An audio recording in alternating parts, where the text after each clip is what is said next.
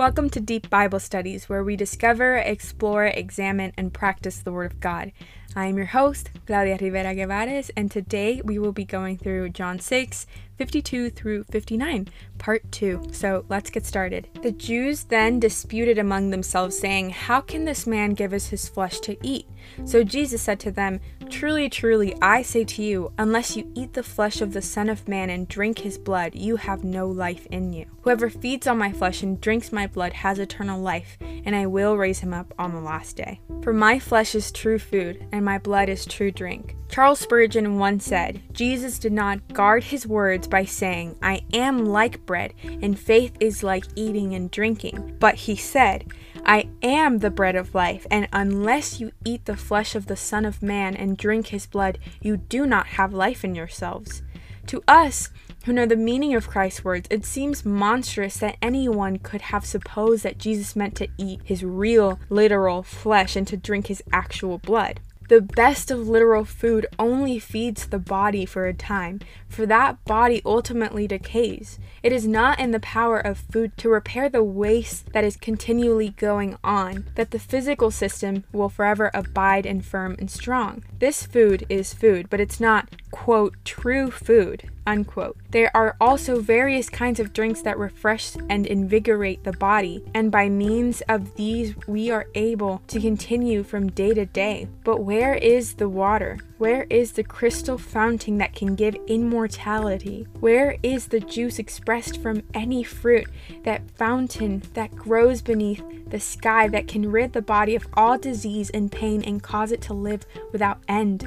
Among all the many kinds of literal food and drink, there is no food that is worthy to be called true food, or any drink that is worthy to be called true drink. But the doctrine of incarnation of Christ, which is expressed by his flesh, is food to the souls, and the great truth of the substitutionary sacrifice of Christ, which is expressed as his blood, is the most nourishing cordial to our hearts. Verse 56 says, "Whoever feeds on my flesh and drinks my blood abides in me and I in him." So these words aren't of a crazy man. He was not advising to practice cannibalism, and his words were not literal. They were spiritual.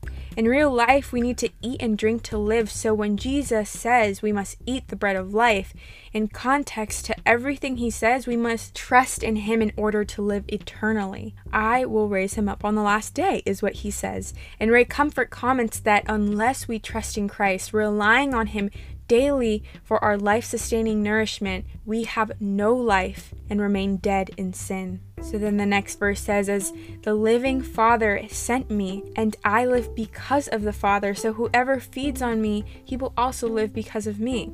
All that believe in the fact that Jesus' death on the cross is the reason for salvation and eternal life in his presence will be saved. Romans 10:9-13 says, "Because if you confess with your mouth that Jesus is Lord and you believe in your heart that God raised him from the dead, you will be saved. For with the heart one believes and is justified, and with the mouth one confesses and is saved. For the scripture says, everyone who believes in him will not be put to shame. For there is no distinction between Jew and Greek, for the same Lord is our Lord, is Lord of all, bestowing his riches on all who call on him.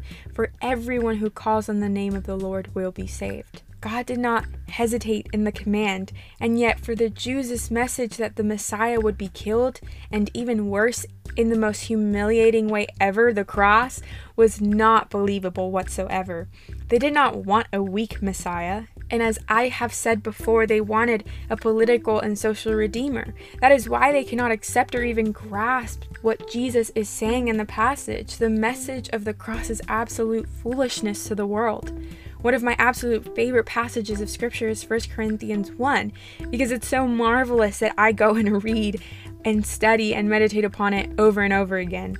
And I bring this up in relation to this passage because over and over again in this world we see rejection of the true biblical message and what Christianity is truly about. And this is why. To the world we are foolish. So again, in 1 Corinthians verses 18 through 31, it says, "For the word of the cross is folly to those who are perishing, but to us who are being saved it is the power of God. For it is written, I will destroy the wisdom of the wise, and the discernment of the discerning I will thwart. Where is the one who is wise? Where is the scribe?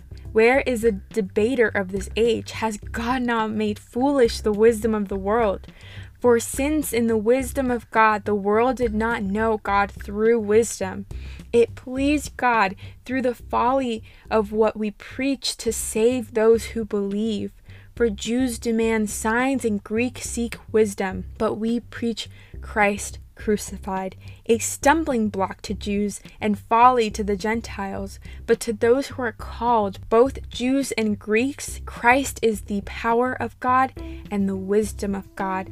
For the foolishness of God is wiser than men, and the weakness of God is stronger than men. For consider your calling, brothers. Not many of you were wise according to the worldly standards. Not many of you were powerful. Not many were of noble birth. But God chose what is foolish in the world to shame the wise. God chose what is weak in the world to shame the strong. God chose what is low and despised in the world, even the things that are not, to bring to nothing the things that are, so that no human being might boast in the presence of God. And because of him, you are in Christ Jesus, who became to us wisdom from God, righteousness and sanctification and redemption, so that, as it is written, let the one who boasts, boast in the Lord. So let's just finish off with verses 58 and 59. This is the bread that came down from heaven, not like the bread the fathers ate and died. Whoever feeds on this bread will live forever. Jesus said these things at the synagogue as he taught at Capernaum.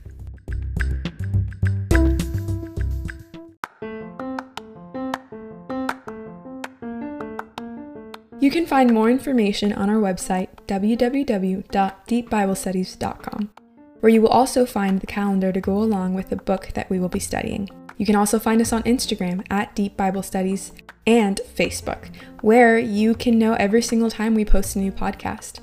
Also, we have an email, contact@deepbiblestudies.com, where you can ask us any questions and we will be sure to get back to you. I hope you have a wonderful day and see you next time.